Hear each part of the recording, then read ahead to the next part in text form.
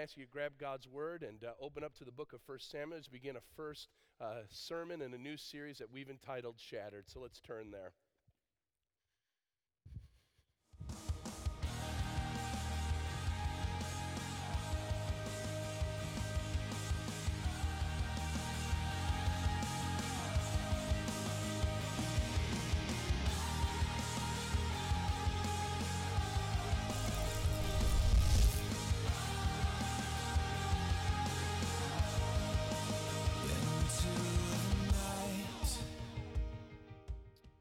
As the video showed, we're going to be in a series that we've entitled Shattered with the subtitle, When Life Goes to Pieces. And we're going to be looking at that theme through the Old Testament book of 1 Samuel. And I want you to open your Bibles to the book of 1 Samuel this morning. If you don't have a Bible with you this morning, turn in the Pew Bible that's found in the pew rack in front of you to page 225, page 225.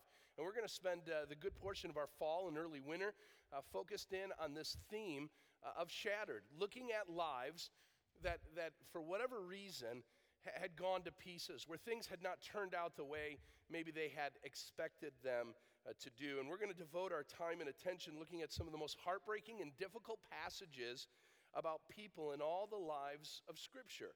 You see, 1 Samuel takes place, if you're unaware, it takes place during a difficult time for the nation of Israel. God's chosen people were being led by a group of judges. They didn't have a king, they didn't have a president, they didn't have a ruler that they could look to and say, that's our guy or that's our gal. They were led by these groups of judges. And we know some of those judges, names like Gideon, Samson, Deborah. These were judges that led during periods of time. But this was a couple hundred years of time where the people of Israel found themselves very different than every other nation. We know that they did have a ruler. They did have a king. His name was God. God had announced to them that he was going to be their ruler and king. But during that time, many Israelites were not content with that. They wanted to be like other countries. They wanted to be like other nations that surrounded them, who had a king, who had a general, who had a ruler that led the people. And so during this time, while there were judges who led the nation of Israel, we are told at the end of the book of Judges that this was a time where everybody did what was right in their own eyes. It doesn't sound much different than in our day today, where everybody is able to discern or be able to define what truth is and what's right for them. And if it's right for them, then it must be right. And as a result of that, all kinds of chaos and heartbreak take place. And as we look at that, you may ask the question this morning, why would we focus our time and attention? We're going to be here till the first part of the month of December. Why would we devote so much time to such a broken and messy book of the Bible? Well, there are three reasons that I want to remind us of this morning. I want to remind us that the reason why we look at the book of 1 Samuel, number one, it's in the Bible, and we're told to look at all of Scripture, not just the pretty precious moments parts of the Bible, but also the difficult ones, the ones that maybe are hard to preach, are hard to explain, or are hard to work through. And so this is a part of the Scriptures, and we are dedicated to preaching the Scriptures. But more specifically, why 1 Samuel, and why now? Because 1 Samuel is a heartbreaking book of broken lives. Why would we study it? Number one, it reminds us that we're all broken.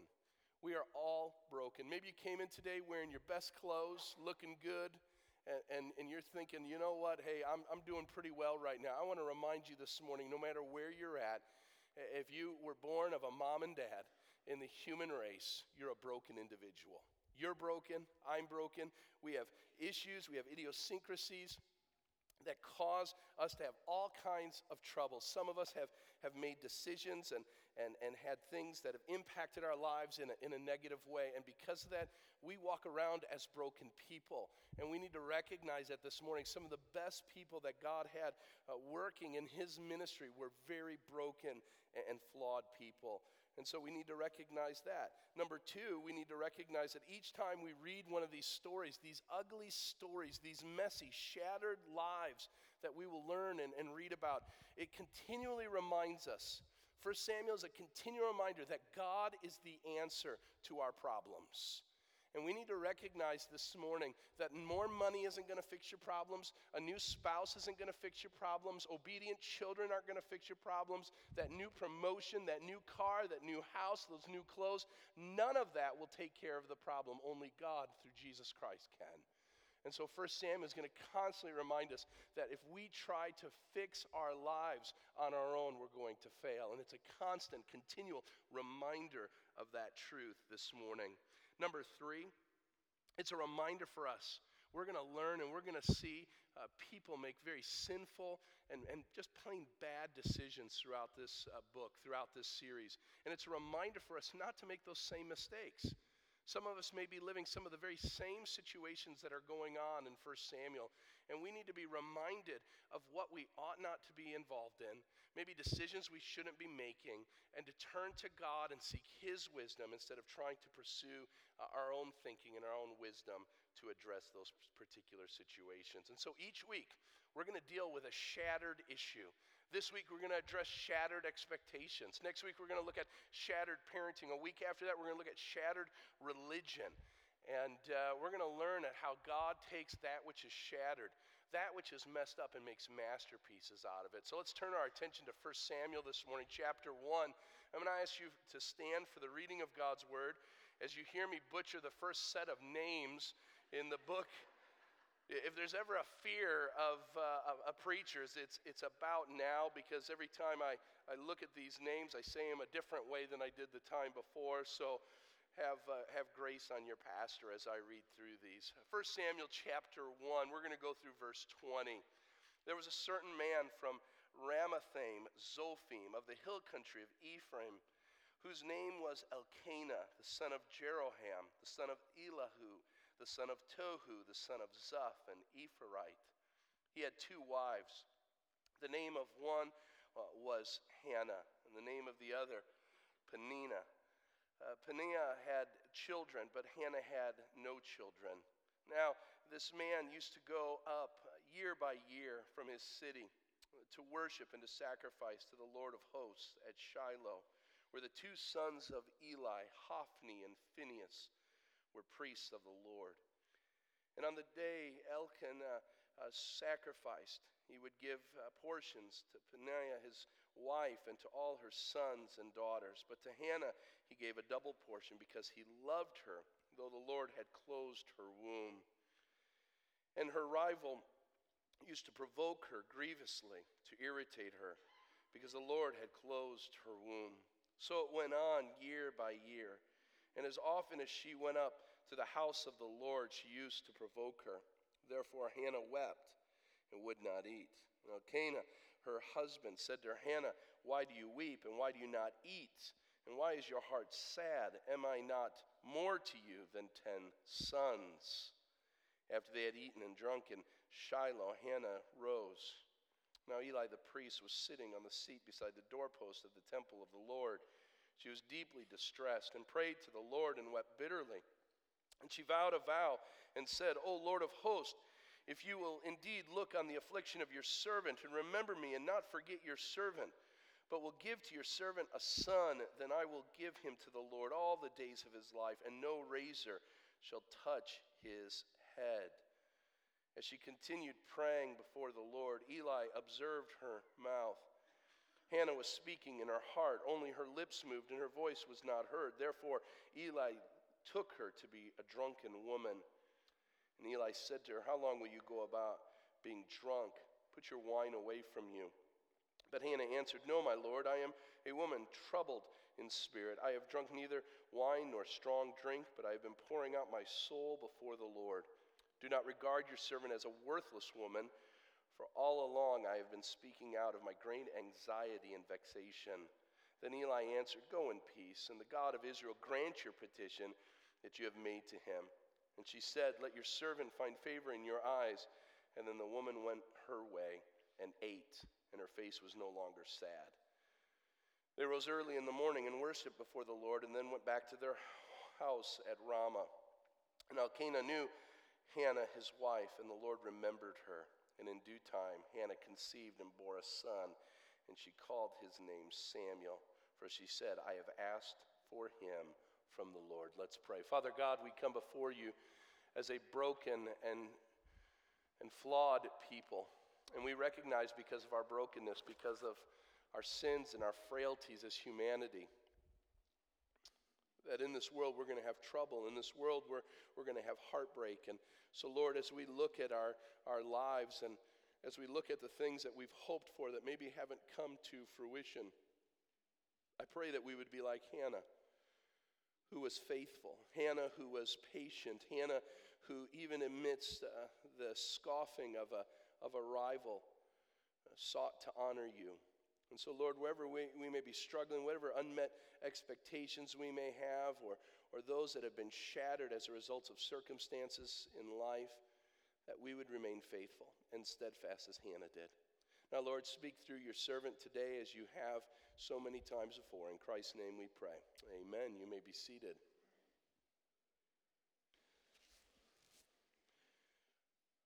Picture with me for a moment a little girl, maybe 8 or 9 years of age, beautiful little girl, and she's out and she's with some friends, and they're out in the hill country of a beautiful land. And they're talking about what girls do. They're talking about getting married. They're talking about meeting Mr. Right. They're talking about falling in love. I wonder if Hannah was one day talking with her friends when she began to share about what she was looking forward to, because that's what young girls many times do. They talk about the future. They talk about the homes that they look forward to making. They look forward to the opportunity of raising children and the joy that comes with being a part of a growing family. I wonder if Hannah had an expectation of what her husband was going to be like, what married life would be like, to be the apple of his eye, to walk into a room only to see her husband's heart and face light up with joy. There's my girl. I wonder if she wondered what it would be like to hold that newborn baby, that cooing baby, that baby that was a gift from God for her to have and to hold, for her to be able to raise in the fear and admonition of the Lord. Hannah, no doubt, while we are cultures away, while we are centuries away from that young girl, no doubt she had expectations, as many of us do. An expectation that when we grow older, that life will go as the fairy tale says, where everybody lives happily ever after.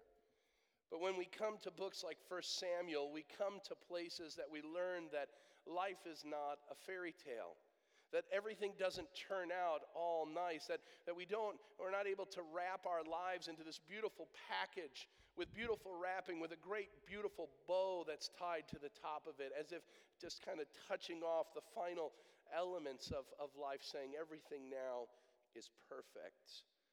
Because when we look at Hannah's life, we see things didn't go as she probably would have dreamed as a little girl.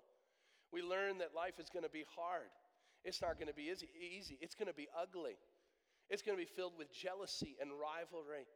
It's going to be filled with a sense of something always lacking from her life. And as we look at Hannah's life, we come to what I would like to do as a church, and that is be reminded of an important truth as we begin this series. And it's an easy one. It doesn't take any heavy Hebrew exposition, if you will, of any important text. Here's the one that everyone, if you've lived on this earth long enough, you will know that if we're going to get through shattered expectations as Hannah did, we need to remember that life can be very frustrating. Amen? It can be frustrating.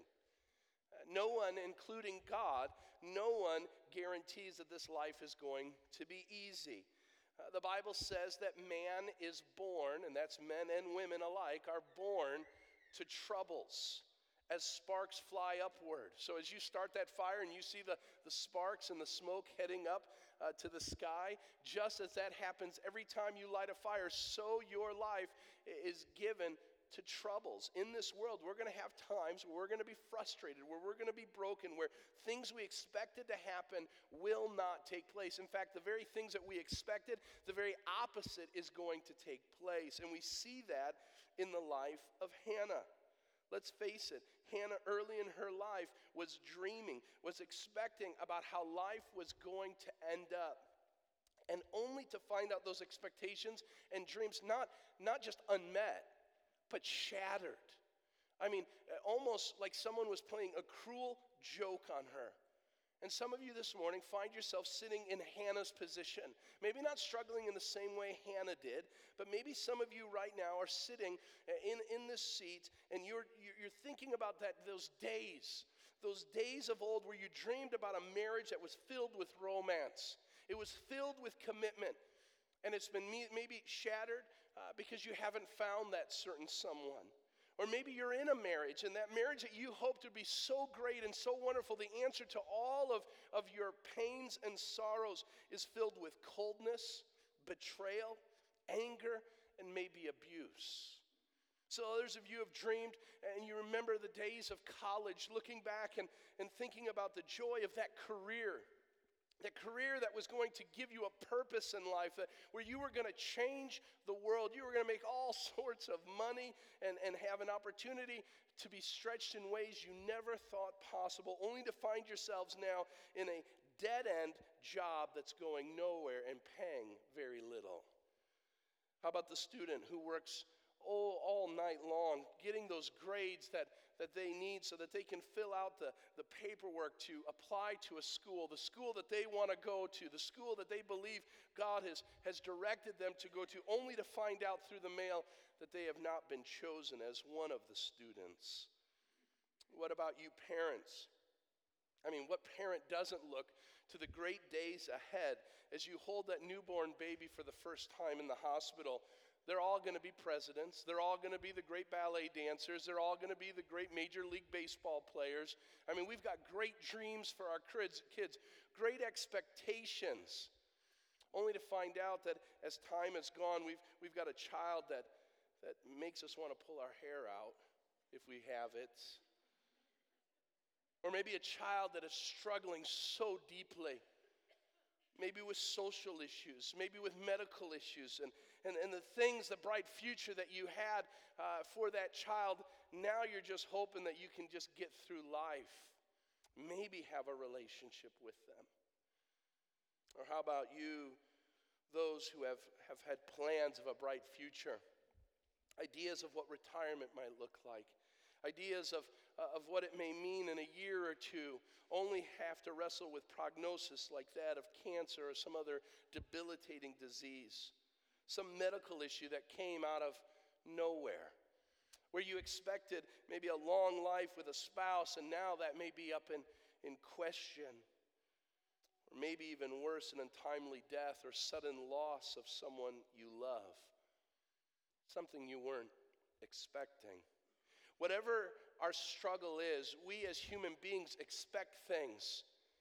The Bible doesn't talk about that all that much. It doesn't talk about that we should be dreaming or expecting, but I got to believe it's a part of God's will for us because He gave us the ability to do it.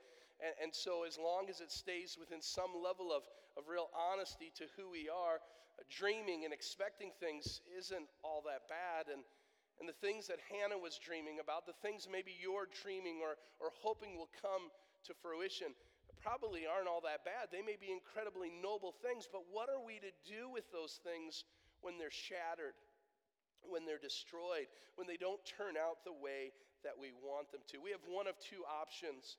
It has been said that crisis tends to move us in one of two ways. We're moved towards God or we're moved towards bitterness. And the question this morning, in your shattered expectations, are you being moved towards God or are you being moved towards bitterness? You see, we have in this world times that are incredibly frustrating. Write that down in your outlines. We've got to remember that. Life is going to be frustrating. And the question is, what are we going to do when those frustrating times come? So let's understand what Hannah did. Let's understand a little bit about what was going on in her life. So this little girl that no doubt dreamed and expected great things in her adult life, what went wrong? Well, I want you to notice frustrating times come when we feel empty. Write that down this morning. When we feel empty. In verses 1 and 2, we are told some basic information about Elkanah, her husband, the man she was dreaming about marrying one day. And we are told in verse 2, the first frustrating problem, he had 2 wives. We'll get to that in a moment. That's a biggie. The women are all agreeing with that. Men don't say a word. And notice we're told that one was Hannah and the other Peninnah.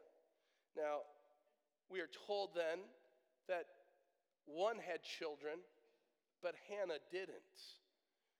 Barrenness is the first problem that Hannah faces. Even before the second wife is introduced, barrenness was something that Hannah was going to have to overcome.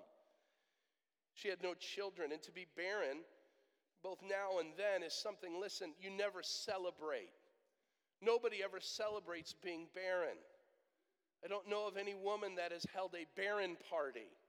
Yay, I'm so excited. I'm going to invite my friends and family. I can't have kids. Let's face it, being barren is not fun. It is something that is a reminder for the woman that's struggling with it that something's wrong, that things aren't working as they should. Now remember, centuries ago, there's no medical advice that can come, no procedure that could explain this barrenness. This is something, no doubt, that Hannah would have to come to realize, listen, after failed attempts upon a failed attempt. Think of the frustration. Think of the emptiness.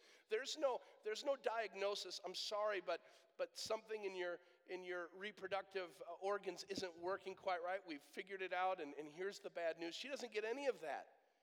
There's nothing that says that she can't have kids, that there's any symptom that says there's a problem. The Bible says the Lord closed her womb. She's not having kids.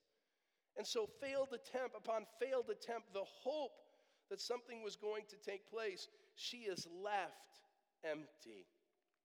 And likewise, when we have expectations of something taking place, whether in our marriage or in our work life or in our family life or in our personal life, whatever it is, when it doesn't happen, we are left empty-handed. And Hannah is at that place as well.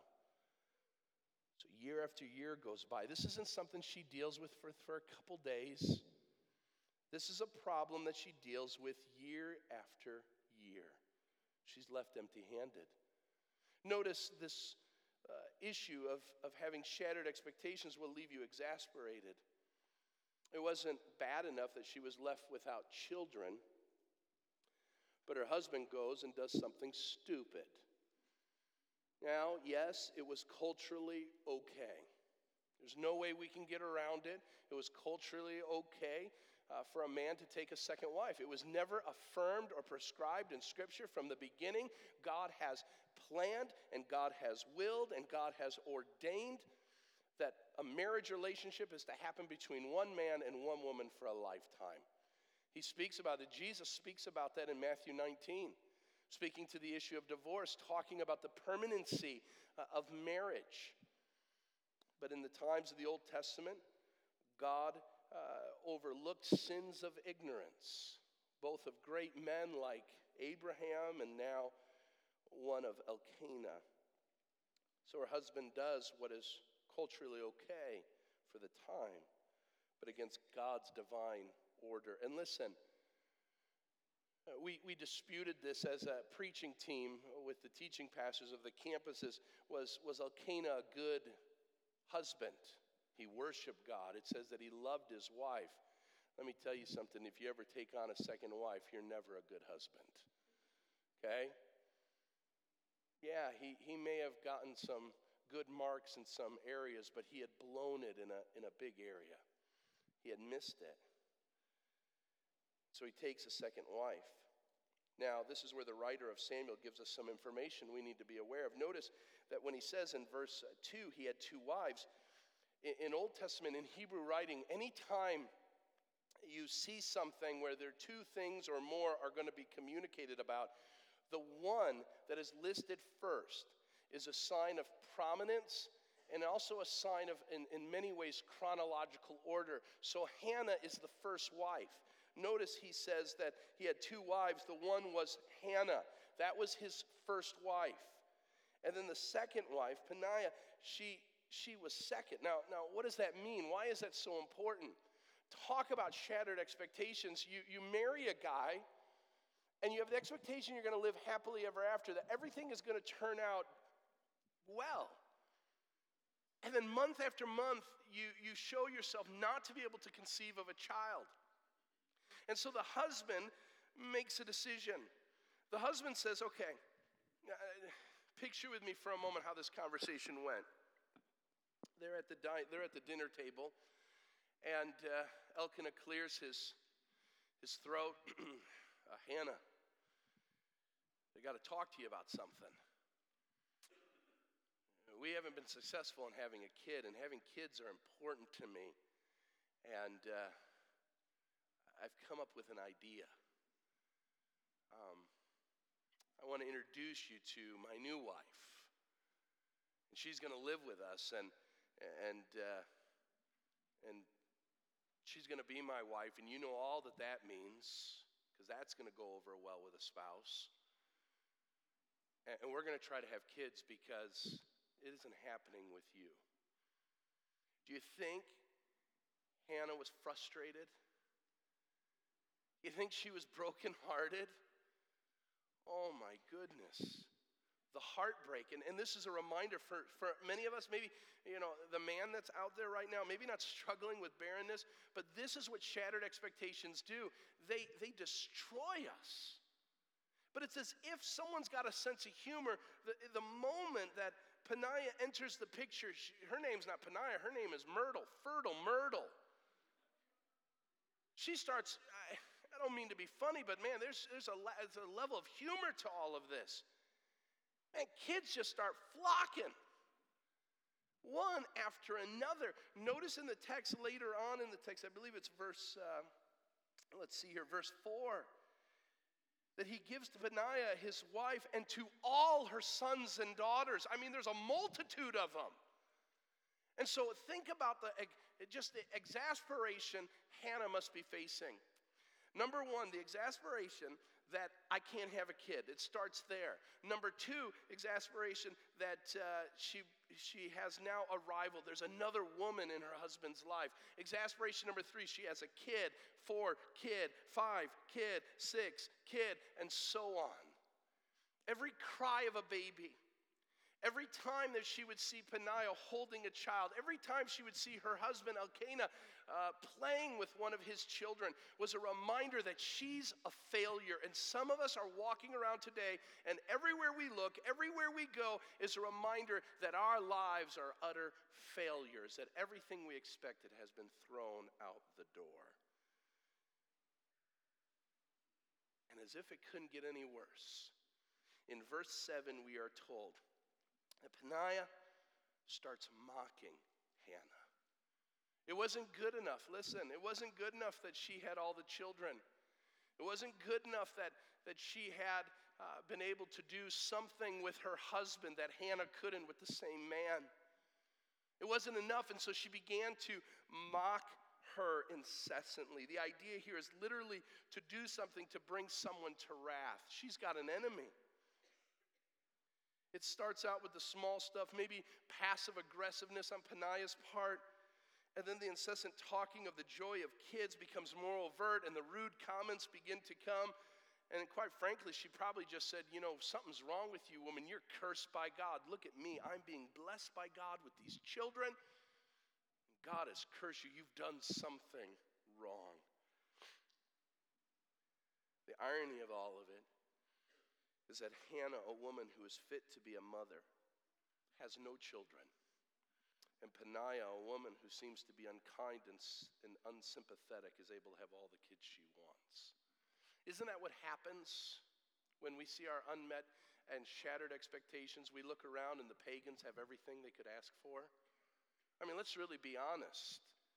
We work our tails off and we serve God and we honor Him. We give back to the Lord. We do all of that. And it seems as if we can't catch a break. And the people that don't go to church, the people that don't love Jesus, the people that live in total contradiction of the Scriptures, man, they've got everything going for them, right? Maybe you're living in a different world than I am. And we're left empty-handed. This leads us to a place of exhaustion.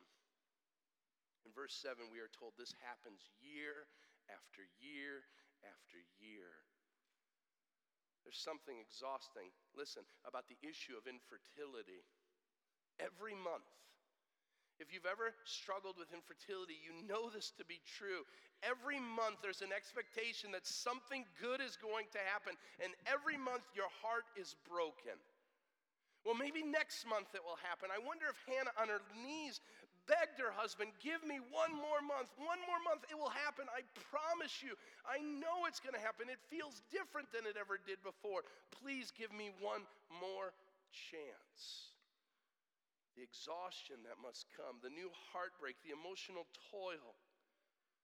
You see, when shattered expectations come, we are left empty, exasperated, and exhausted.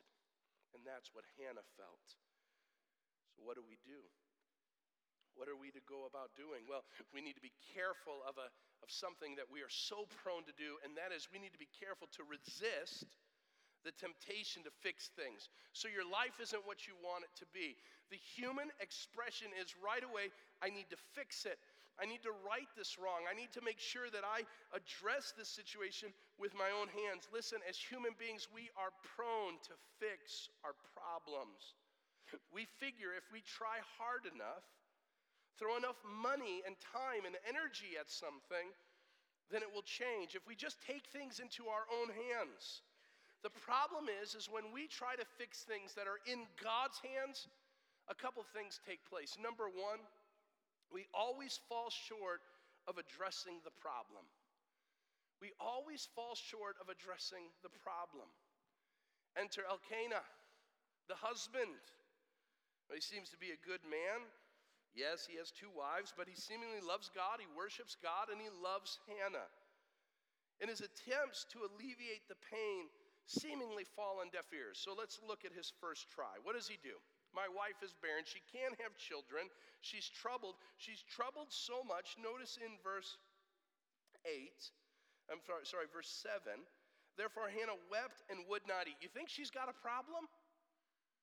She's weeping all the time, and she's not eating. It doesn't help that her rival is mocking her incessantly. And so enter husband with 2 wives. Don't forget that. He walks in and he says, Hannah, don't be sad.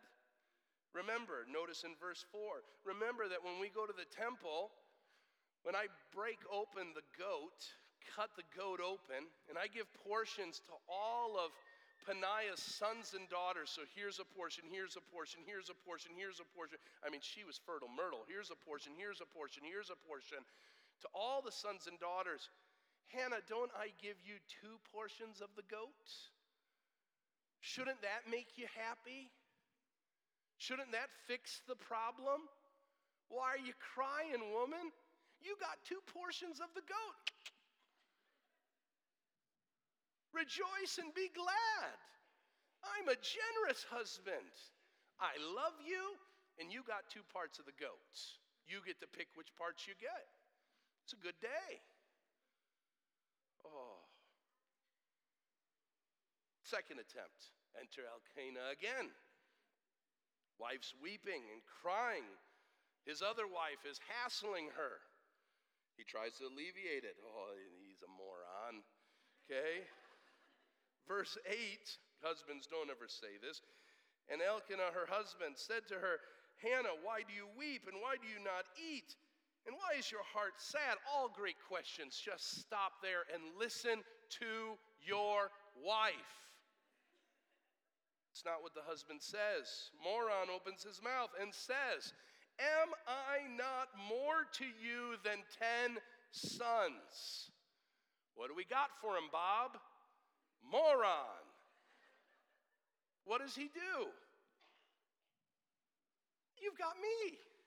In small group, I said, I wonder if he was like flexing during that time or doing something. Are you kidding me? She's crying, she's weeping, she's not eating, she's downtrodden. Her rival, his second wife, is mocking her for one reason. Not that she doesn't have a great husband. but that she doesn't have a child. And Elkanah thinks he can fix that.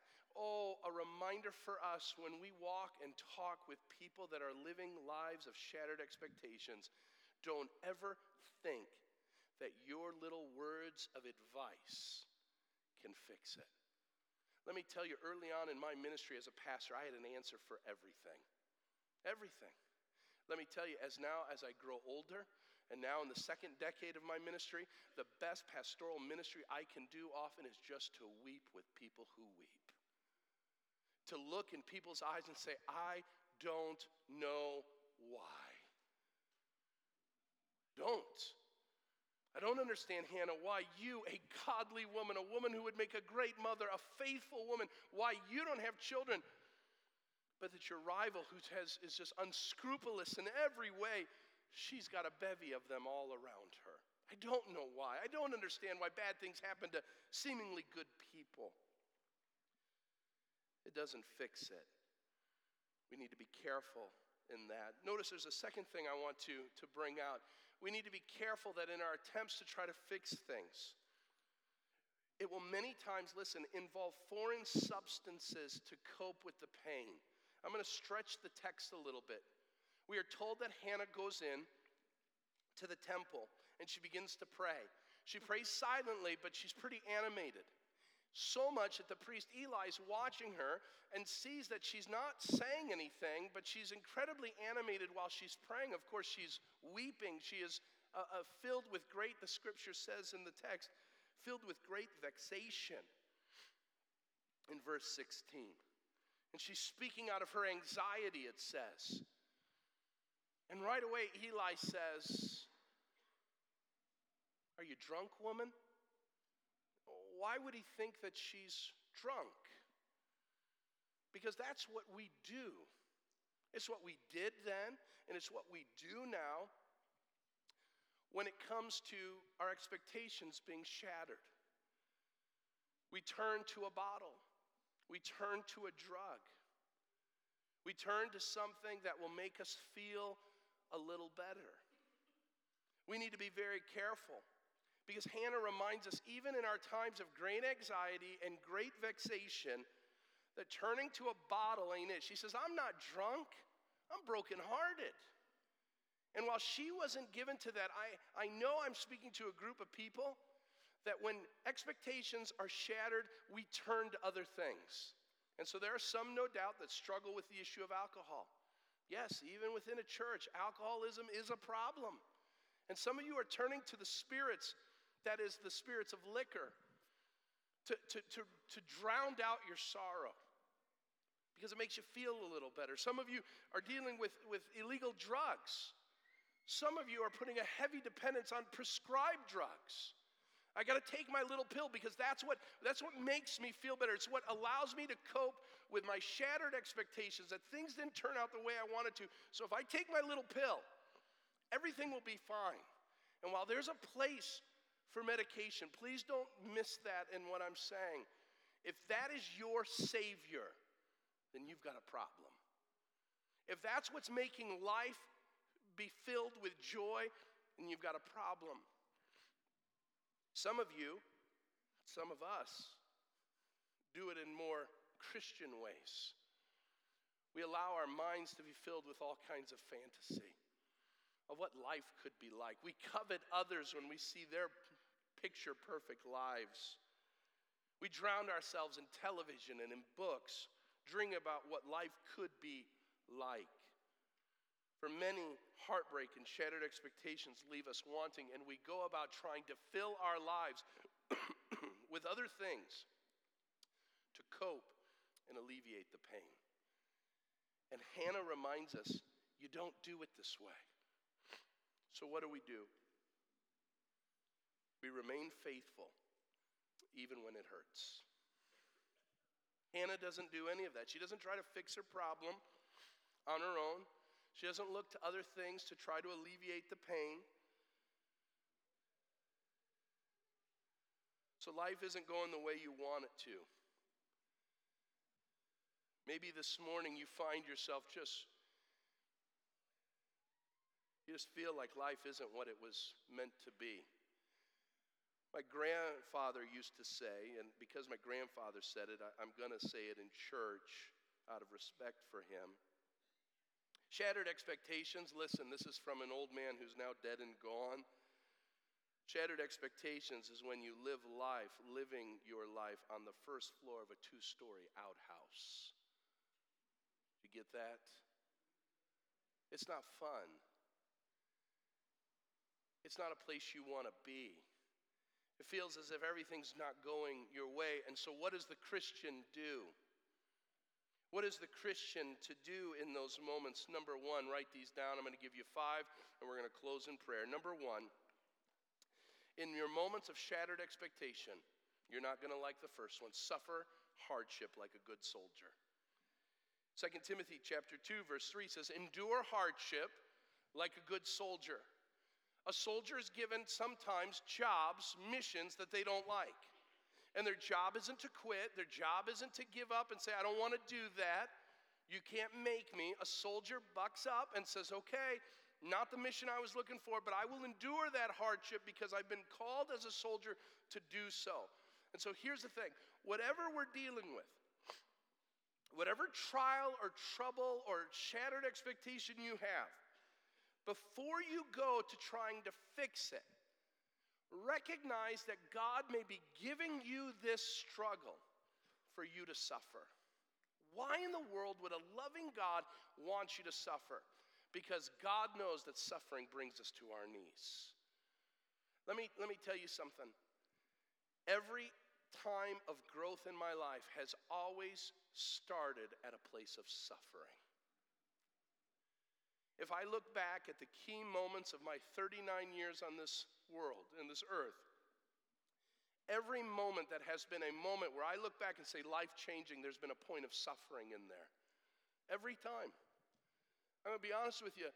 If it hasn't involved suffering, it hasn't changed my life. And God knows that suffering works. And listen, we hate suffering as American Christians. People are going to get mad at me. I can't stand a lot of our Christian cinema movies because in every one of the Christian movies, everything finishes up great in the end.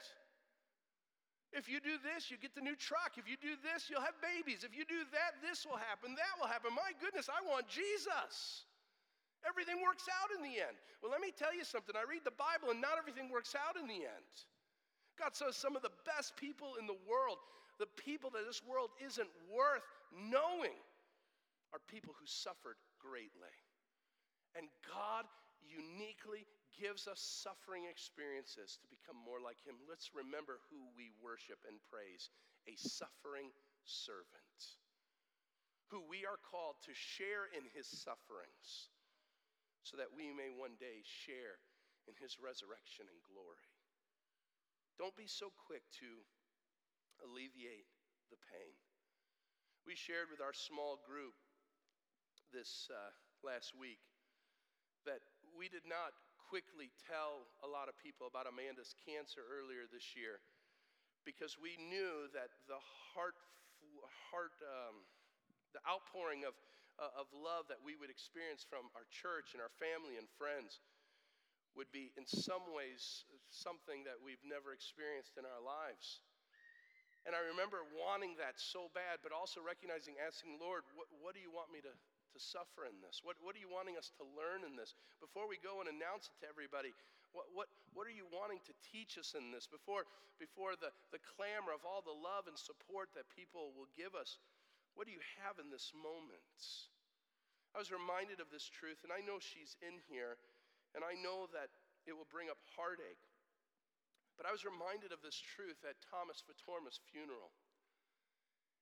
And at one point, Jossa, rightly so, crying out because of the loss of her husband.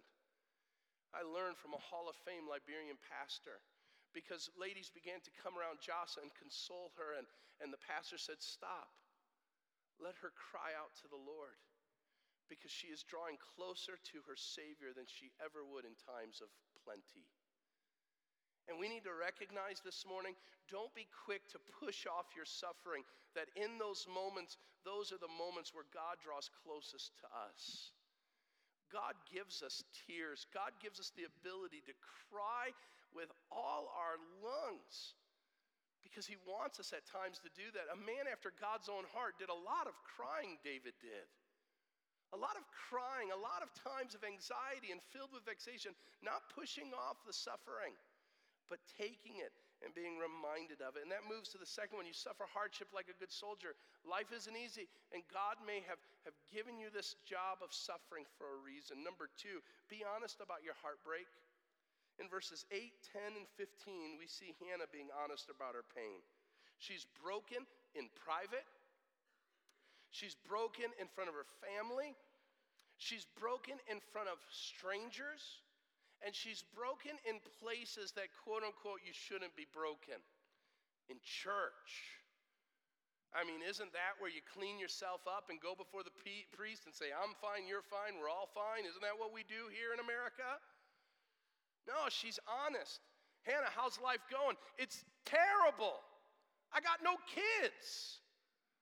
Isn't that what a woman wants, is kids? I don't have it. I can't eat. I can't sleep. My husband's sleeping with another woman. She's having babies all over the place. Let's just be real about it. How are you doing? Be honest about your heartbreak. Yes, use wisdom. Use integrity in your speech. But be honest about it. How's life going? It's terrible. I'm in a dead-end job. My boss hates me. I can't ever make him happy. My kids, they're not living for the Lord. They want nothing to do with their mom and I got problems. I got no money. I got nothing. Man, I was hoping life would be a lot better, and it's terrible right now. Be honest about your heartbreak. God wants to hear it, and quite frankly, other Christians should desire it as well. Number 3, leave it and let God work it out. In verse 18, we are told that she makes her petition before the Lord. And after she had heard from the priest, she left it in God's hand, and she no longer was downcast or downtrodden. She cleaned up her face, got back to what she was supposed to be doing, never brought it up again. It was in the Lord's hands. And some of you this morning need to stop and say, you know what? God, you need to know about this heartache. I know you know it, but I want to verbalize it to you. I'm struggling here. I'm going to put it in your hands. I don't know what you're going to do with it, but I'm going to leave it there. I'm going to let you work it out. Leave it and let God work it out. Next, see God's sovereignty amidst the storm. Who's to blame for all of this? Hannah? Nope. Elkanah? Nope. Peninnah? Nope. God. Twice in this passage, we see that the one who is to blame for this trial and tribulation is God. Listen, the Lord closed her womb. Who did it?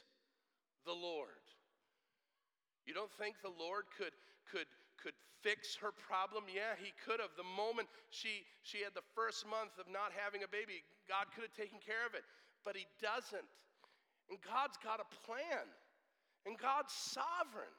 And so maybe this morning you're sitting there going, I don't get it. Why is this happening to me? Because maybe God in his infinite judgment and wisdom has said, you know what? It is good for my child to endure this. Maybe for a season, maybe for some years, or maybe for their entire life. And God has the ability, God has the right to do that in our lives. But here's what I want you to remember. In those moments, God will feel very, very far from you. But look at verses 1 and 2. There was a certain man, I'm not going to go through all the names, but he's from the hill country of Ephraim, and his name is Elkanah, and his dad was so-and-so, and his great-dad was so-and-so, and his great-great-grandfather was so-and-so, and his great-great-grandfather was so-and-so, and he knows who he is and what he's doing. Let me tell you something.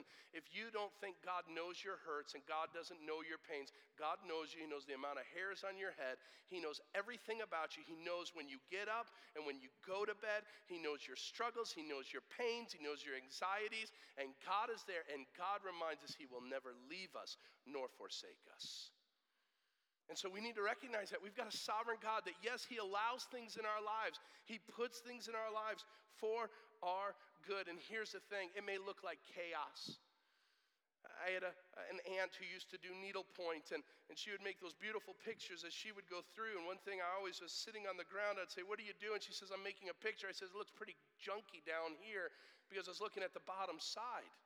All the frayed edges, all of the mess. And sometimes God's doing this picture, this needlepoint picture, and from Earth's perspective, we look up and it's all frayed and it's all messed up. And we're like, "Man, what are you doing?" And God says, "You're not looking at it from my perspective." See God's sovereignty. Finally, trust his lordship no matter how it turns out. Listen to me, I will not be the Christian movie for you. Your life may not turn out any better than it is today. Your husband or wife may never change. Your children may wander far from God. Your job, you may die in that dead-end job. You may never have money. Your cancer may never go away. Whatever it is, let me tell you something. Your life may be the same 10 years from now as it is today. And here's the thing. Trust the Lord. Trust him. Trust that he does all things well. Trust him when your rivals mock you. Trust when people hurt you with great blows of pain. Trust God and endure the hardship that may come your way, even as a child of his, knowing that he loves you, that he is with you, and that he will see you through to the end. Trust him and obey him with all your life. Well, let's pray. Father God, we come before you, and I thank you for your leading us to this passage and to what it teaches us. And I pray for every individual here that's struggling with these expectations, these struggles, these issues. Life is frustrating, Lord, and we recognize that, and we recognize that frustration should throw us to you. So, Lord, I pray this week that we would not look at our circumstances with such a big lens, but to look at you and your sovereignty, your faithfulness, your goodness in so many other areas of our lives. That we would give these one or two areas in our life that are causing us such trouble and pain over to you. We would hand them over to you, knowing that you do all things well, knowing that you will address them in your own way and in your own time, as you did in Hannah's life. You gave her a son. And while we're not guaranteed that, Lord, we are guaranteed a freshness and a newness and an intimacy in our relationship with you when in our moments of struggle, we surrender ourselves to you. So wherever anyone may be struggling this morning, I pray that you would impress upon them that you are drawing close to them and that they in turn should draw near to you. We love you and we praise you for it. Now send us away now, Lord, in the fellowship of your people as we talk and interact with one another. Remind us of these truths when we are apart so that we may honor you in all that we do. It is in Christ's name that we pray all these things. And all God's people said, amen.